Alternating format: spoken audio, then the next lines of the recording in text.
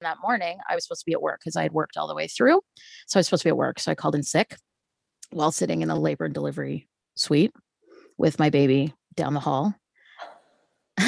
You're going to do that a lot, Jen. So Jen's like literally gaping her mouth open this entire interview. She's going to do this a lot. Because I haven't heard this story at all. No. Yeah. So you get this. And I don't know if Tisha's actually heard it. I know she's read it. I've posted it before as like a tribute to my daughter, but I don't know if you've actually ever heard my animated version of this story. You're listening to Now What, a podcast where we celebrate the human spirit by sharing stories of strength and resilience. For those going through hard times or looking to get inspired to change their own life, we're your hosts, Jen and Tisha. Hi, and welcome back to Now What. I'm Jen. And I'm Tisha. Today we are joined by Amanda Burke, who is somebody that I met several years ago, actually, through doing artisan sales. Amanda is known for being sort of a community builder, and she runs all kinds of stuff. And everyone in our community either knows her or has met her or has heard of her or has met her, but they don't know what her name is. But everybody kind of knows who Amanda is. And over the years, I've learned that she is the queen of reinvention. You never know what you're going to get with Amanda. You never know what she's up to next. She's a lot of energy in a small package.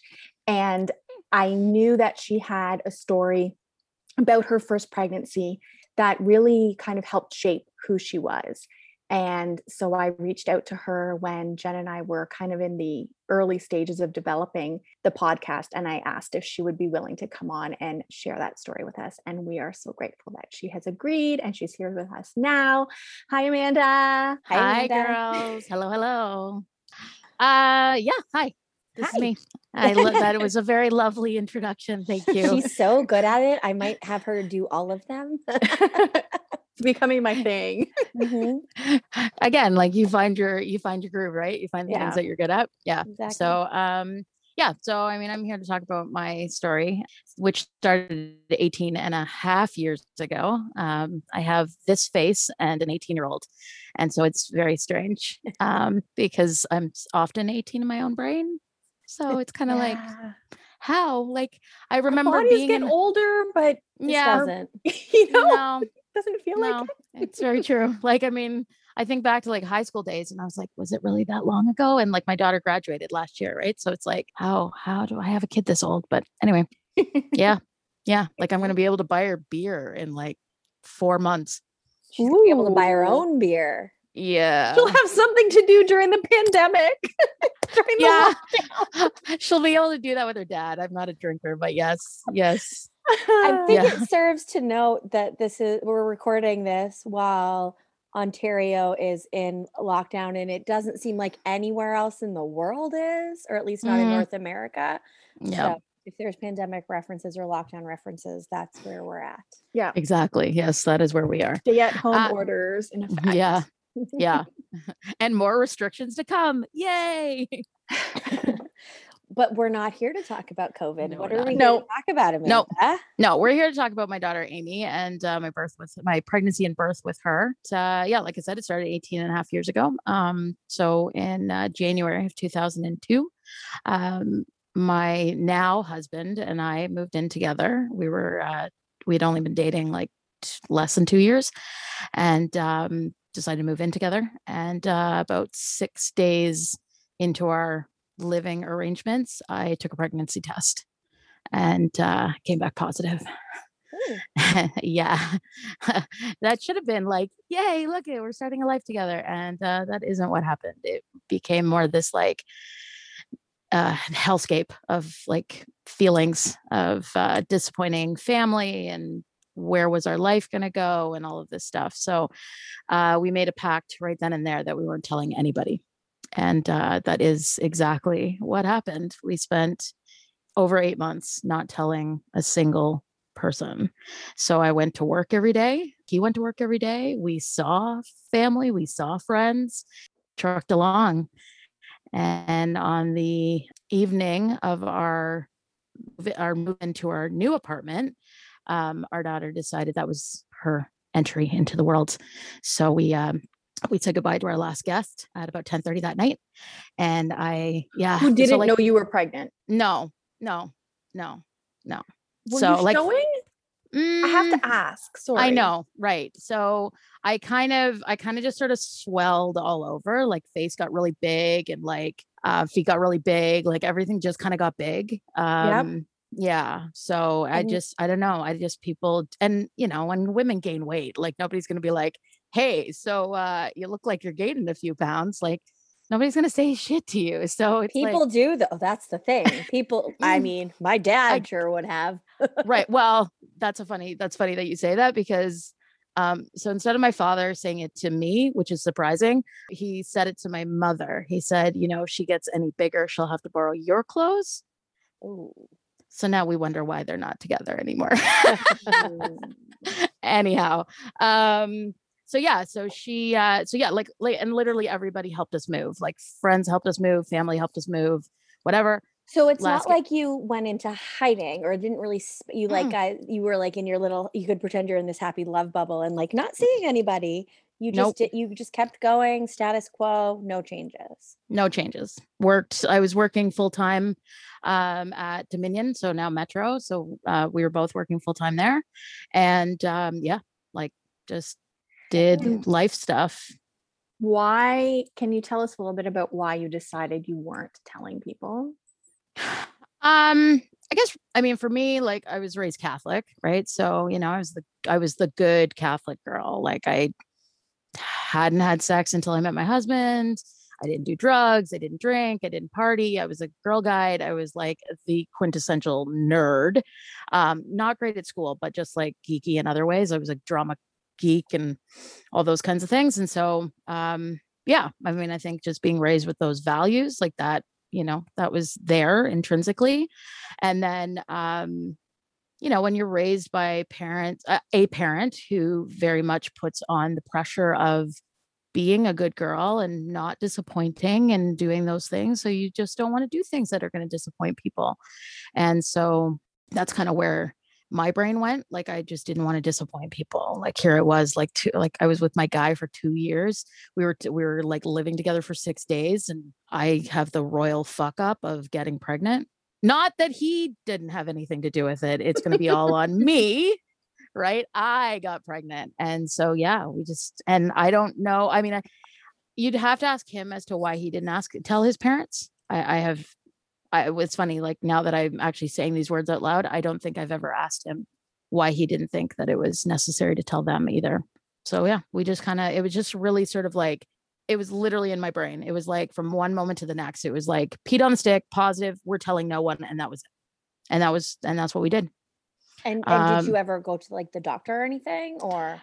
So that is the moment where I just kind of like, I like to tell the superhero version of the story where I'm like, yay, I delivered my own baby and I'm super cool.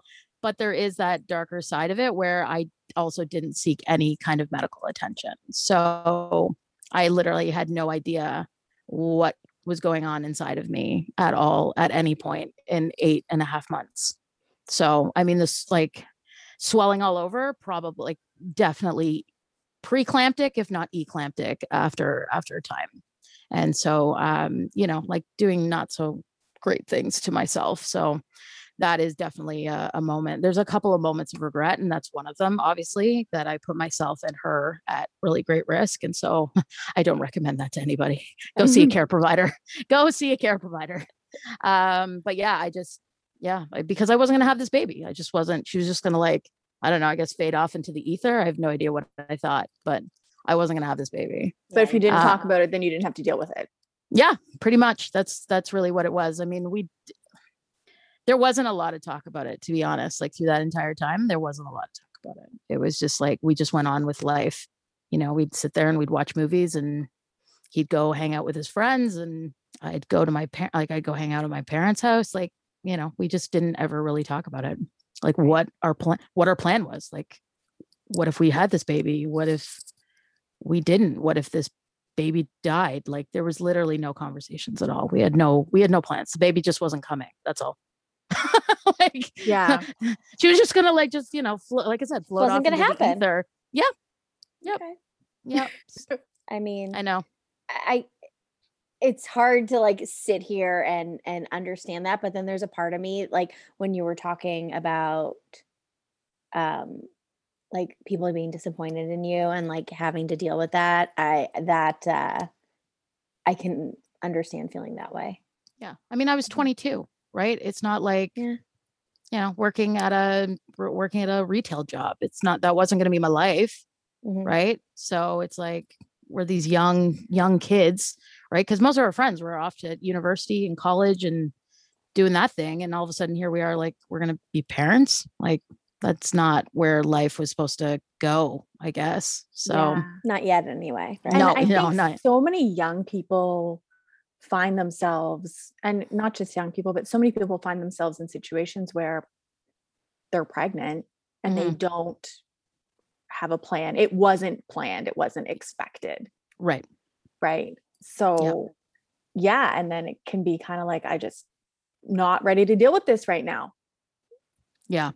I get it. Yeah. Yeah. I mean, not everybody who gets pregnant is thrilled, right? Like, there's all kinds of reasons why you're not ready, whether it's financial, whether you're not with the right person, whatever your life experiences are in the moment. Like, you just might not just be there yet.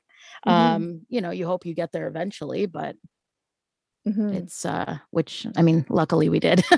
Yeah. So yeah, going back to that, why don't break? So you had guests over. Yeah. So like when literally you like, went into labor. Yeah, I was probably in labor all day. But I was like moving furniture and bringing in boxes, and we were moving. It was moving day. And so I once our friends left, I just had this like really intense like pain in my back, like in my tailbone. And so I was like, I'll just get in the shower or whatever. And the pain just wouldn't go away. So I phoned telehealth, and she was actually the first person I ever said, I'm pregnant. She's the first person. And she's like, well, you know, first baby, you got lots of time, no big deal. You know, where do you want to go? I said, probably East General. It's like 15 minutes from our house. We'll just go there. And she's like, okay. And so I hung up the phone and I told Greg to call a cab because we were going to go and figure it out. We're going to go have this baby, I guess. And I said, just hold on. I got to go to the bathroom before we leave. And I sat down on the toilet and I felt the top of her head. Wow. Yeah. Did you, I mean, you hadn't had a baby before. Like, did you know what you were feeling? Nope. No idea. None. I had never read a prenatal book.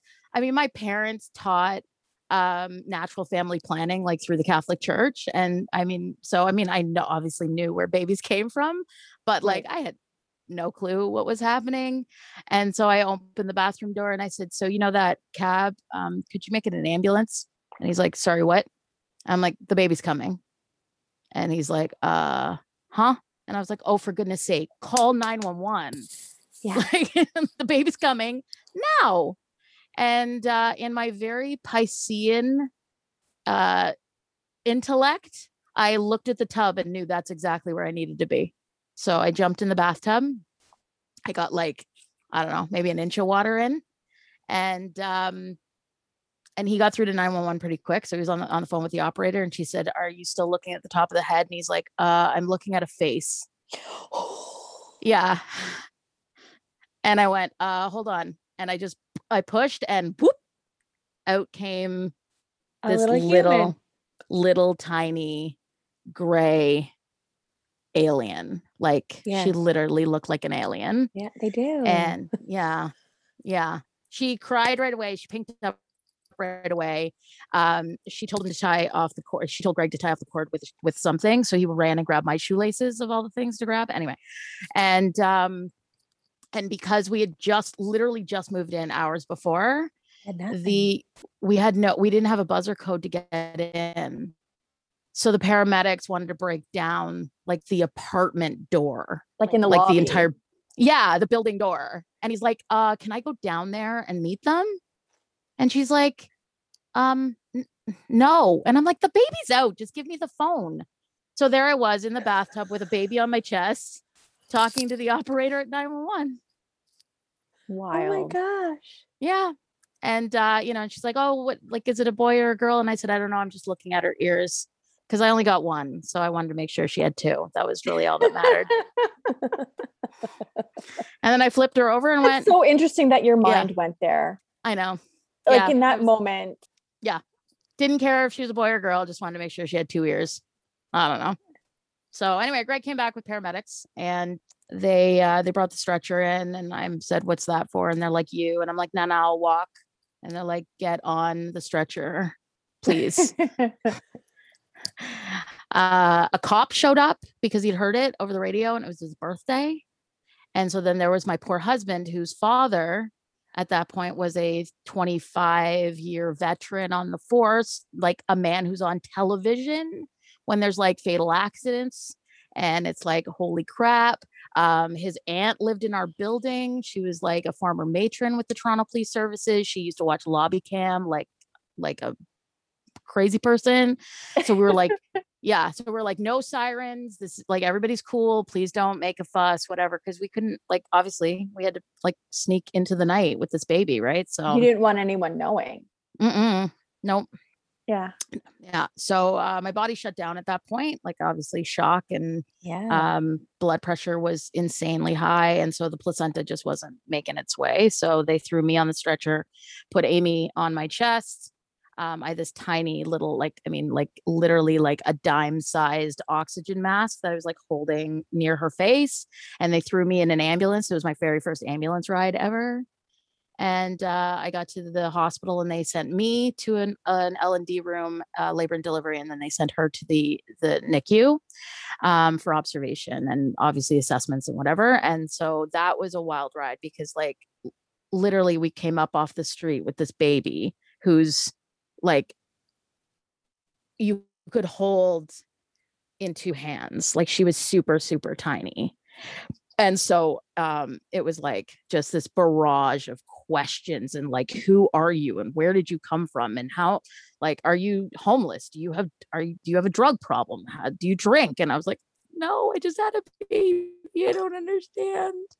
So yeah, it was just like literally a swarm of faces and people yelling, and it was kind of nuts for that night. And then everything kind of settled down. Sounds so overwhelming.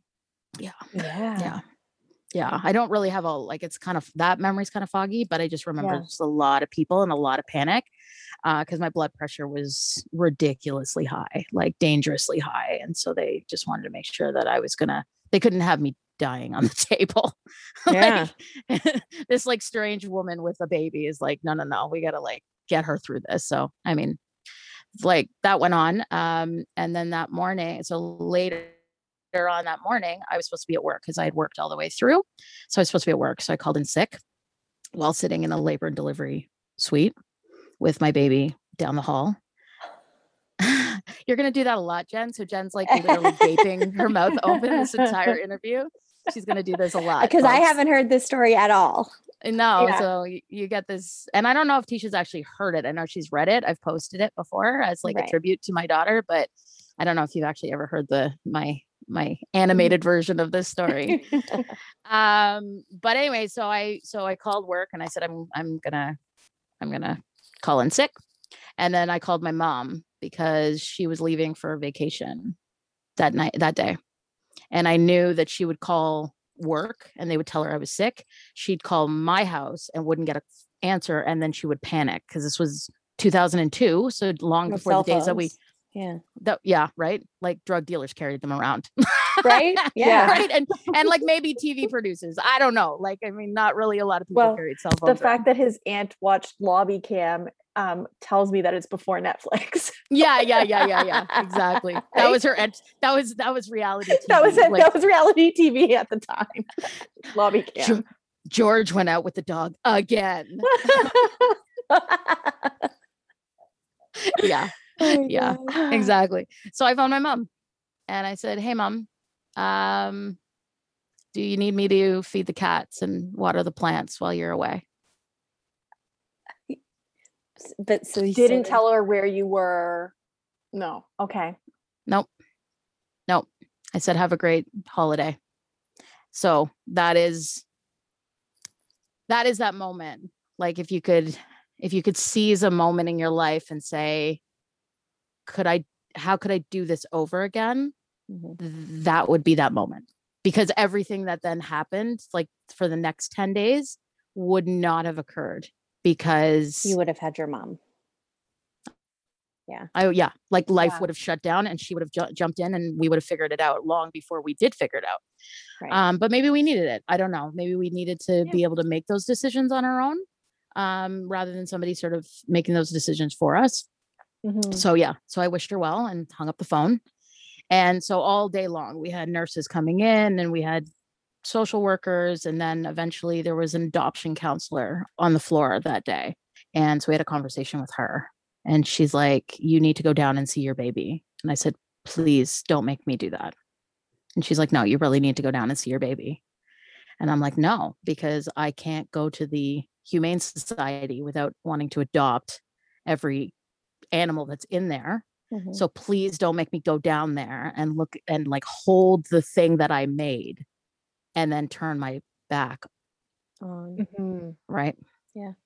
So I fought it for a long time. And she finally said, like, you really need to do this because you don't want your only memory to be of this literally like this little gray alien.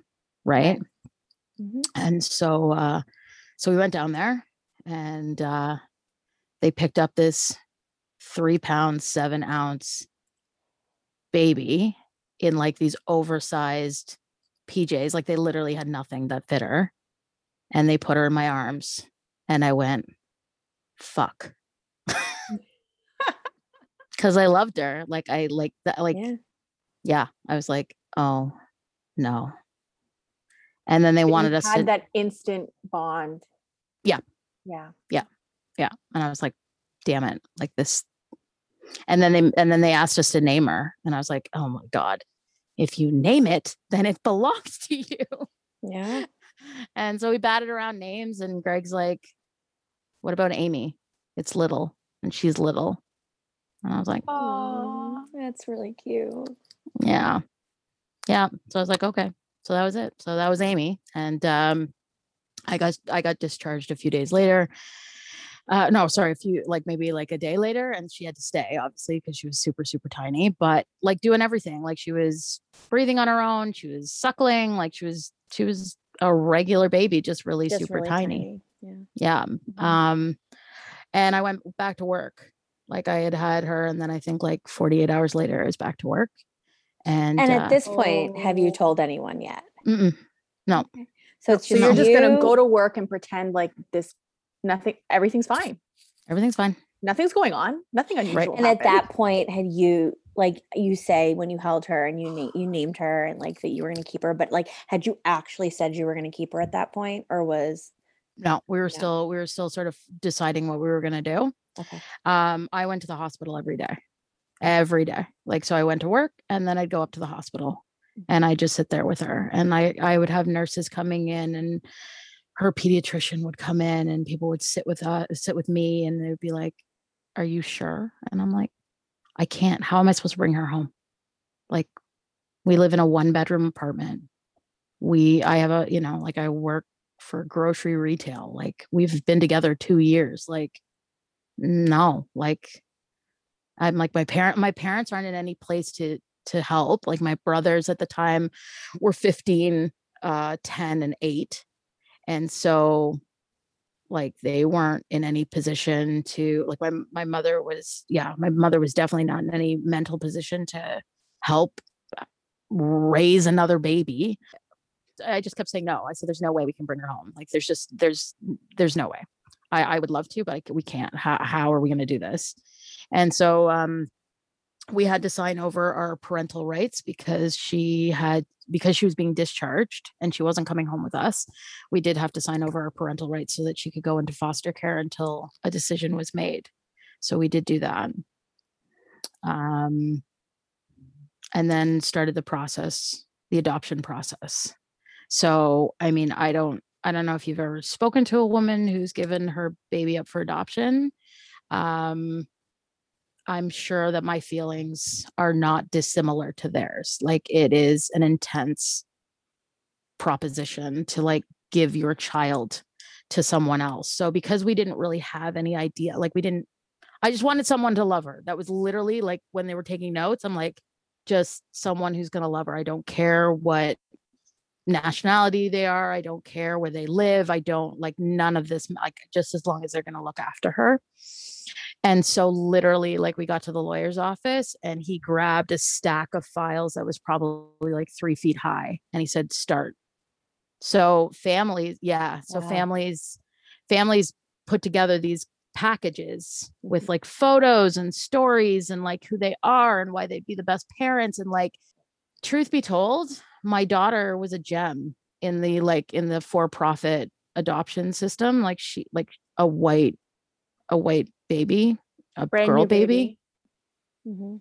Yeah. So I mean, let's be honest. Like she was a gem to be had. So like literally like a stack 3 feet high and said, go start. So file number 1 was a couple who lived, I think they lived in like the Niagara Escarpment, but they had adopted 2 years before. So I was like, all right, selfish assholes. Like You got one. you don't need another one. Like, no. So I chucked them. I was like, no, that's not happening. Sorry if you're listening. I'm sure you're lovely people. No, but I mean, you have this stack. You've got to rule people out somehow. Yeah. Yeah. Even though So- because we literally had no criteria. So I was like, yeah. And then the next couple lived in the beaches. Now, bear in mind, Greg and I lived at Dawes and Danforth, and we worked at Victoria Park and Danforth. So we were up like upper Just- beaches. Yeah. Yeah. So I'm like, I can't risk running into my kid. So I'm like, Yeah. no, bye. And then the third couple, I think they were like a year older than Greg. So they were like 25. And like, I can't even, their photos were ridiculous. Like she's in this like slinky little dress and he's got like that. Okay, again, not to offend anybody, but like that, like Gino hair. Remember the Gino hair of the 90s and 2000s, like slicked right back and Lots of hair product. yeah, like super crispy. And like she's draped on him and they're draped on rocks and trees. And I'm like, who the fuck are these people? And I like chucked it, like literally like threw it across the room. And I'm like, okay, full stop. We cannot continue until we tell our families. Like, I can't do this anymore. Cause this was like, I think we're now at like day 5. We're like day 5, day 6. And I'm like, I can't do this anymore until we talk to our families. And if they say go ahead, then we proceed. But I can't do this without because I can't live the rest of my life with this secret. No. I mean, That's a huge weight. I just carry. I'm having such a hard time wrapping my head around I'm sorry. that you're 5 days postpartum and having to make these decisions and it's just the two of you and like that is just so much. Yeah. Yeah. Because Like there was postpartum, you've got like the hormones and all of that going too. Like Yeah. you did just have a baby. yeah. There's Plus all, like yeah. Plus my and your blood pressure was high. yeah. Yeah. Yeah. And, so there was a moment where we were laying in bed one night and I said, this really sucks. I'm like, if we were 16, 17, still living at home, sure, everybody be upset, but I could keep my baby, right? Like, your parent, like, I don't think my parents would have thrown me out, but, I probably could have kept my baby.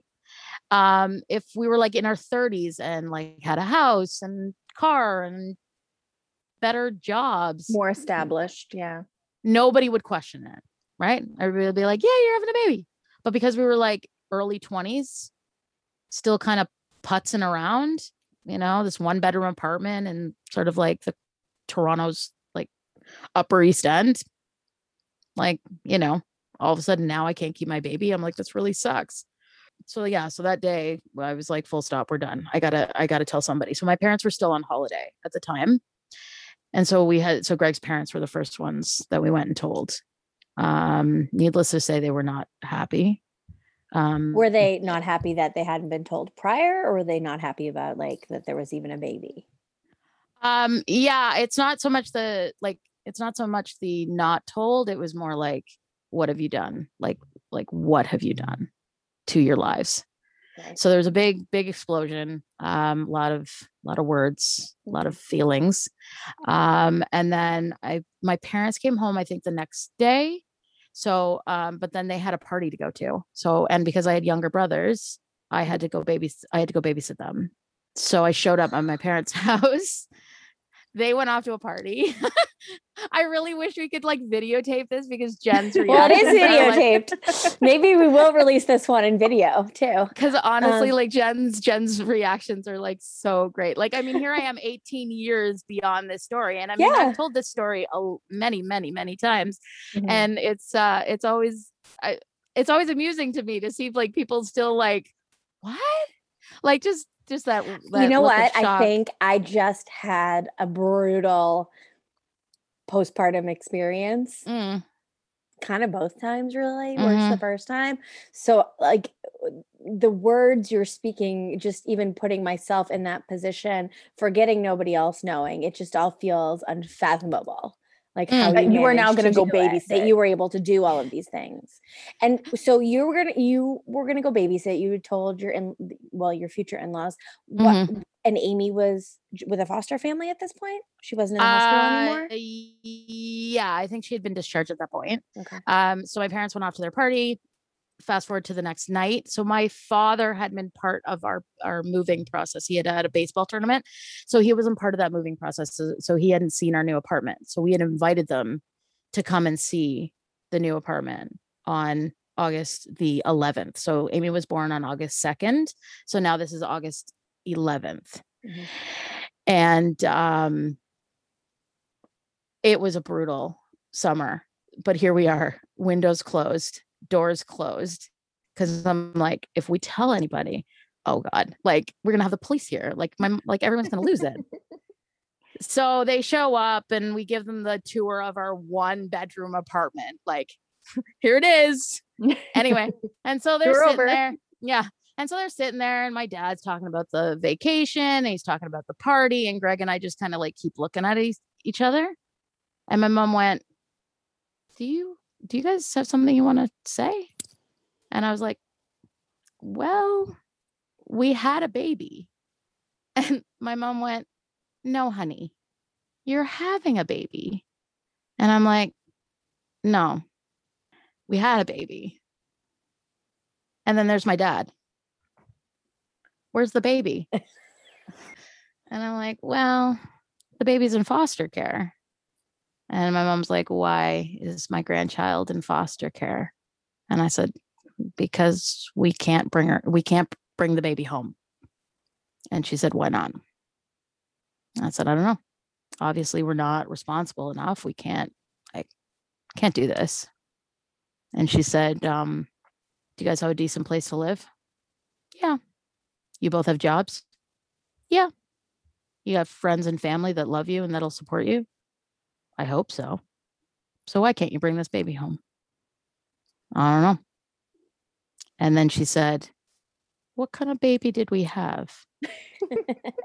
An alien. Yeah. I said, we had a girl.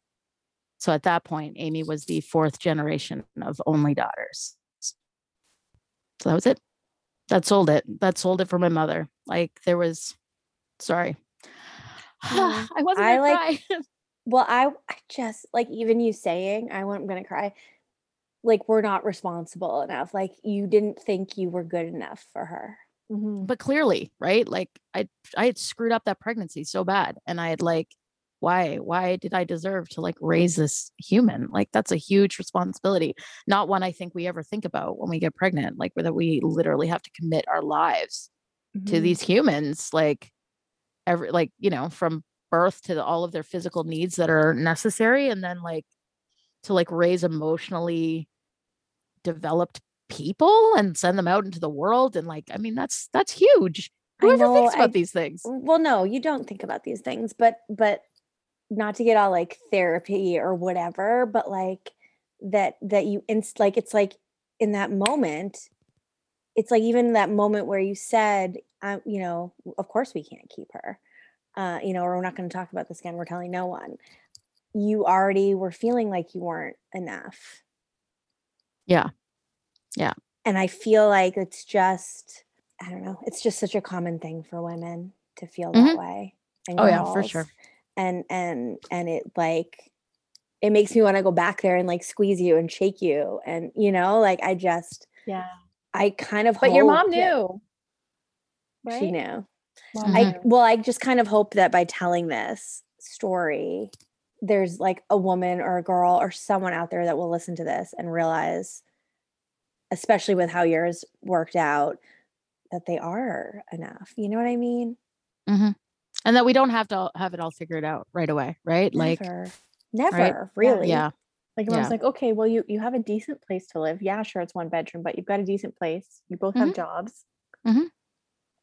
Right? Yeah. Was that the reaction you were expecting from her? No.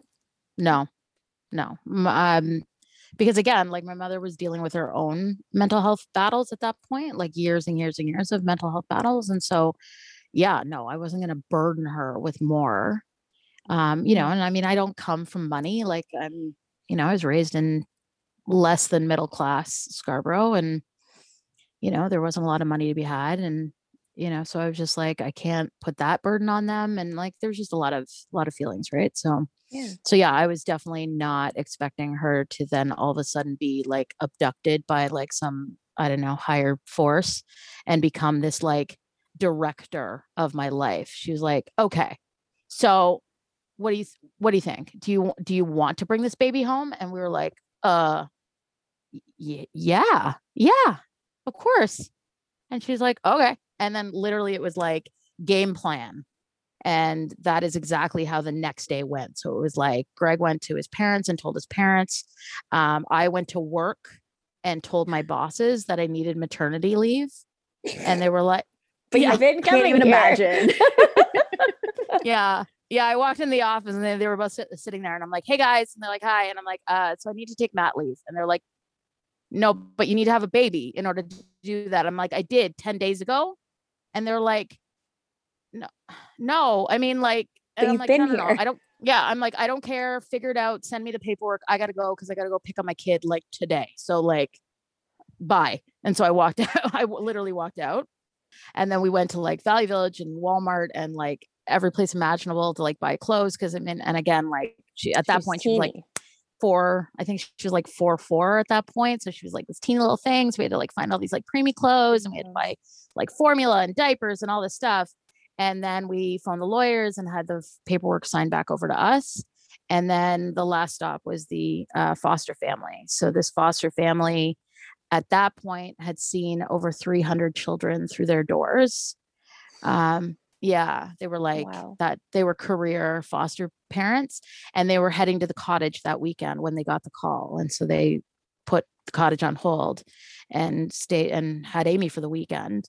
And Mrs. Collins put Amy in my arms and she said, I knew this one was going home. Oh. So there's like a picture. I'll see if I can find it for you, but there's a picture of her. She's talking to us and I'm holding Amy and I'm looking up at her and we look so shell shocked. Like we're just like, like, oh, and yeah. And then we brought her home and then we started calling people to say, hey, so we had a baby and a lot of like, what? Yeah. Huh? A lot of that. I bet. Yeah. I can't imagine getting that kind of a call. Yeah. Yeah. Like friends, we'd pick up the phone and be like that night, hey! You helped us move in. Yeah, I had a baby. I had a baby that night. In the bathtub. Yep. Particularly that one friend, Tisha, that we all know. Yeah. Called him and said, hey, what's up? We had a baby. And he's like, yeah. Huh? Yeah. What do you mean? Yeah. You're pregnant? Yeah. Because again, I didn't hide, right? I didn't hide away. Everybody saw me all the time. Yeah. And so it was like, you didn't pull a Kylie Jenner. You like were doing the things. Yeah. Yeah. I was doing all the things. So, so we brought home a little 10-day-old Amy and I guess the rest is history. Like she's 18 and a half now, just graduated high school last June. And just figuring herself out. She's what did you call her, Tisha? What did you say that she was? You called her magical. She magical. Magical. She is magical. She's just really a special person. Yeah. She like, she's the kid that like all of my friends like, and I don't know. Yeah. Like she's cool. Like like she's laid back. I mean, she's got her own anxieties and her own fears and her like all of those things like everybody else. But yeah, she's a really cool kid. She's super creative. She knows this story. Yeah. So we told her when she was 12. Yeah, I think she was 12 when we told her.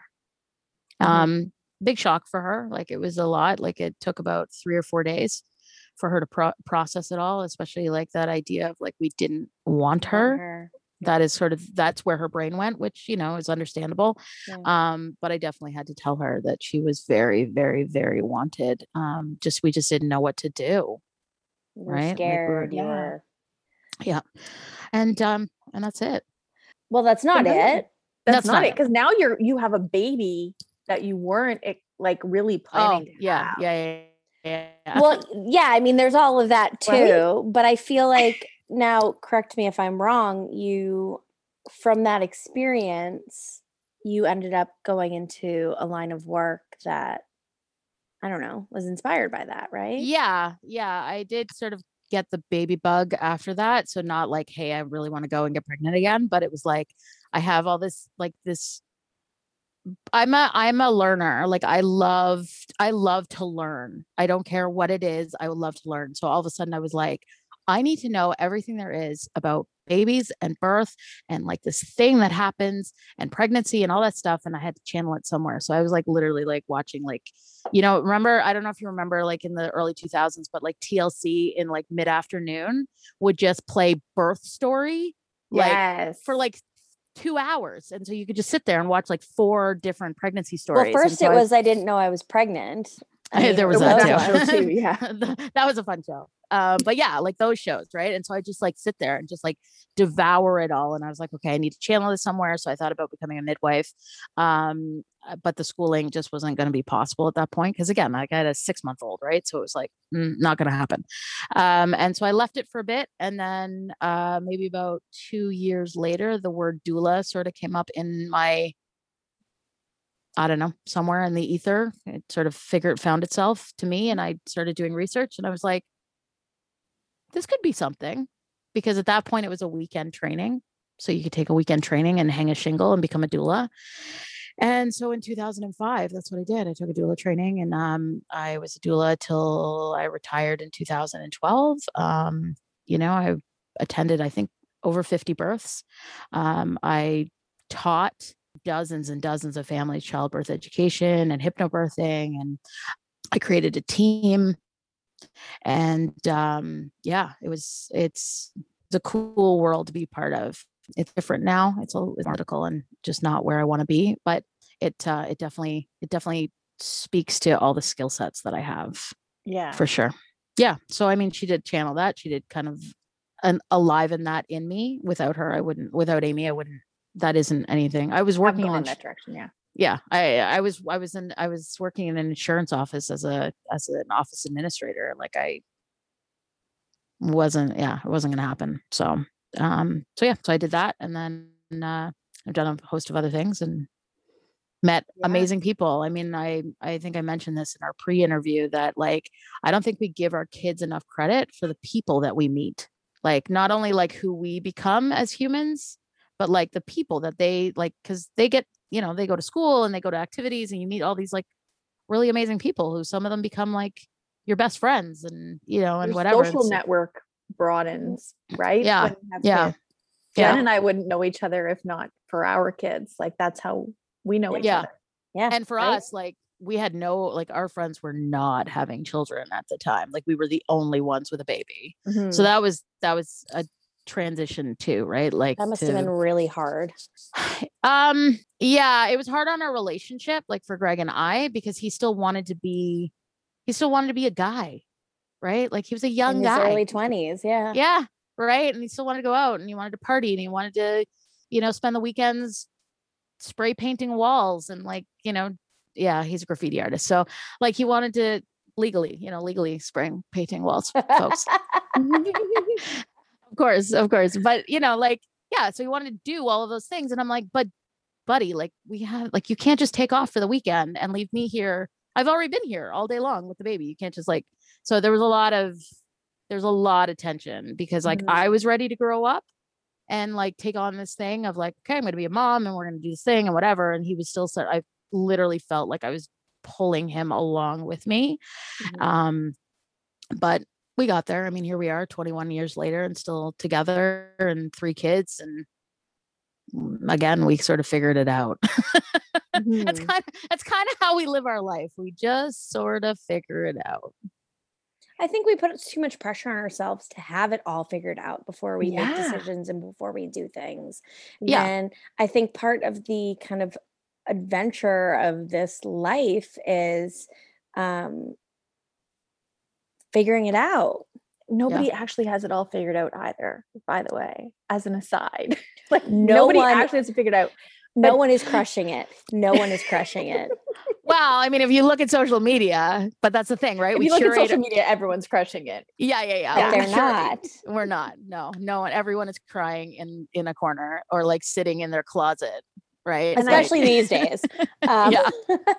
You know, we've had, I don't know how many episodes we've recorded at this point, but it does seem to be something that's come up several times. Is just that idea of just taking things one step at a time. It has come up more than once, and not having it all figured out, but just trying. Well, and I think it speaks to the fact that there are let's be real, like this in theory was something that you kind of had a little bit of control over it happening or not, like whatever, however, versus like some of the other situations we've had, I think a mix of different kinds of stories where something happens in your life that you have no control over. You have no control over. And some things, I mean, it's debatable to say like how much control we have over everything that happens in our lives anyway.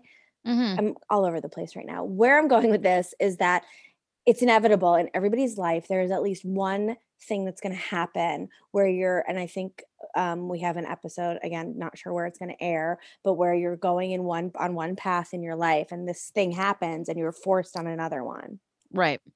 And everybody has that at some point in their life, whether it's because of a choice, whether it's just happens, whatever. And that other, like this one's lighted and nice and happy and it's like all mapped out and all planned out. Yeah. And the other one doesn't have a map and it's a little bit darker and it's a little bit like, oh, I don't know what I'm getting into down there.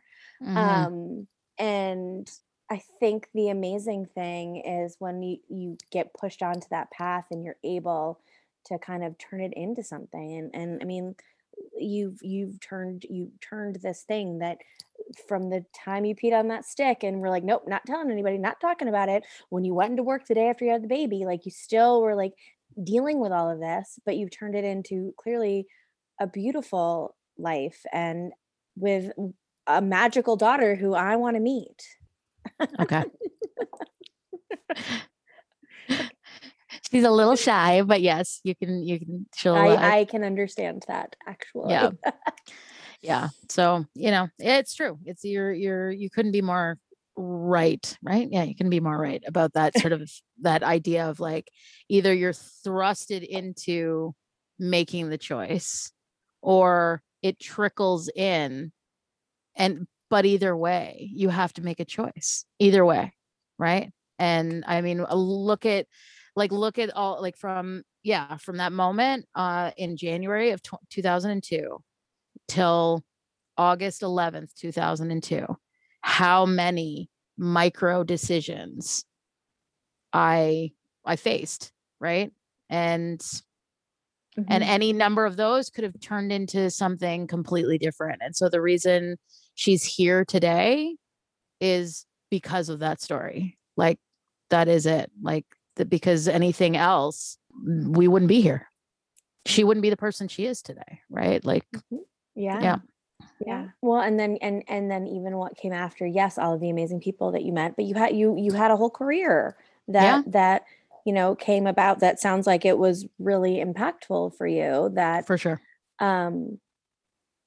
you own, that wouldn't have probably ever crossed your path had it not, you know, like it's always Had it not been for your interesting. personal experience, right? What's that? Like, had it not been for your personal experience of having a home birth, well, unplanned, that's what kind of led you then to assist other people in having home births, Yeah. because you did it. I only actually only ever attended one. Oh, In my entire career as a doula, I only one. ever attended one home birth. The others were hospital births, Yes. but you Yeah. were fascinated by labor and delivery. Yeah. Yeah. Like I just like, I'm like, I could, yeah, every book I could get, every And I show I think could watch. Sometimes when we have these kind of traumatic experiences, which I would argue giving birth in a bathtub unassisted would be, Sure. we have to try to make sense of it.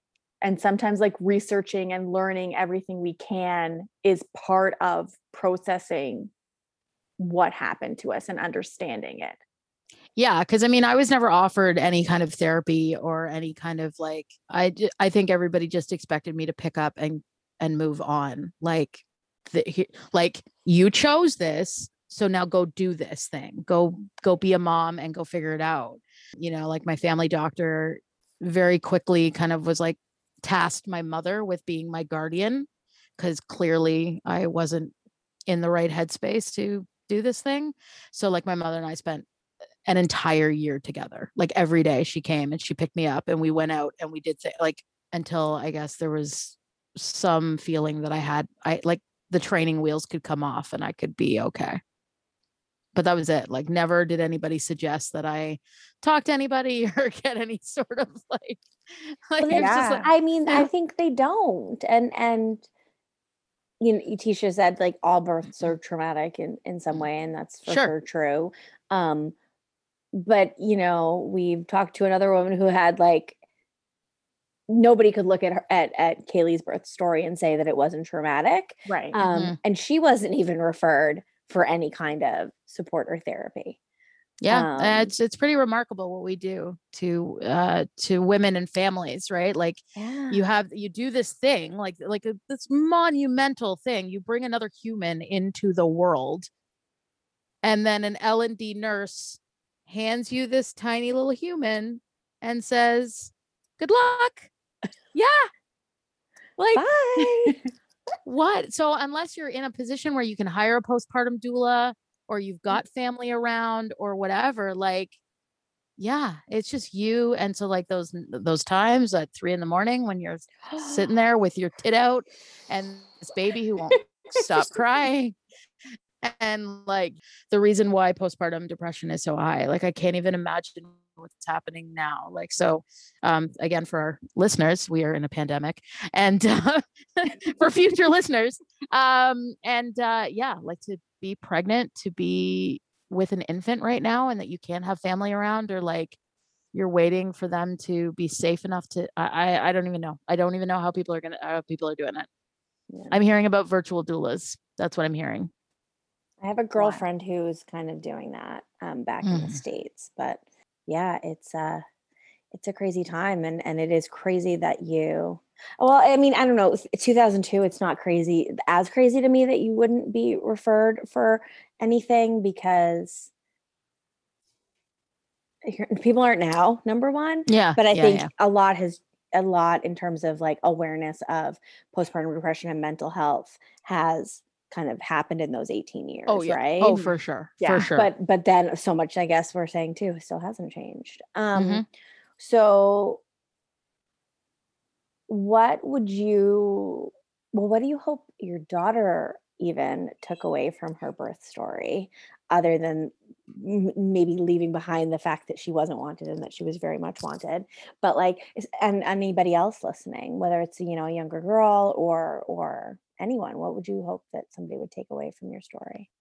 I think you nailed it, Jen, when you said like that idea of being enough, right? Like you aren't sort of like these like little minutia pieces, like you are a whole, right? And so to be sort of like more holistic with yourself, and like, yeah, you're going to make mistakes and you're going to screw up and you're going to disappoint people. And to like be able to let that baggage go and say, you know what? I can't control how people see me, how they see, how they see the situation, whatever. But, I can give myself some grace, I guess, and forgive myself. I often talk about forgiveness being an internal act, like that you forgive yourself first and then it becomes an outward projection. Right. And so like Absolutely. that, yeah, you forgive yourself for screwing up. Like, did I want to be pregnant at 22? No, but that's what the world gave me. Well, I was 21, but that's what the world gave me. Right. And so. And could you imagine your life any different at this point? No. And you wouldn't want to. No. Yeah. But then I look at her and I'm like, wow, like I would, like, she's 18 and a half. And it's like, you would be a mom in 4 years time. Like, that's weird. That's super crazy, but not going to happen, but yes. Yeah. Crazy. Yeah. Well, yeah. So just forgive yourself and be graceful and with yourself, Yeah. Yeah. I just think it is like being able to just give yourself grace and is so important, right? Mm-hmm. And just to be able, like you're saying, like to accept that people make mistakes, right? Yep. Not everything in life goes according to the plan. Mm-hmm. Mm-hmm. The great plan. Right. Yeah, totally. I feel like, well, I think everyone we've talked to and will talk to, that's kind of the theme of the show, right? Things don't go according to plan. Mm-hmm. Well, thank you so much for sharing your story. You're very welcome. That is a special story. And you tell it very well. Thank you. But we really appreciate you sharing with us and coming to hang out with us. Yeah, this was so much fun. So my first podcast, I really loved it. It was great. Yay! We love that. Thank you so much. Thanks for listening to Now What? If you've enjoyed this episode, leave us a review. Your ratings and reviews help more people like you find our podcast. Don't forget to subscribe and share this episode with someone you think would love it. And make sure to find us on Instagram at nowwhat_podcast. Until next time, we're Tisha and Jen. Remember, your hard times are the chance to write another chapter.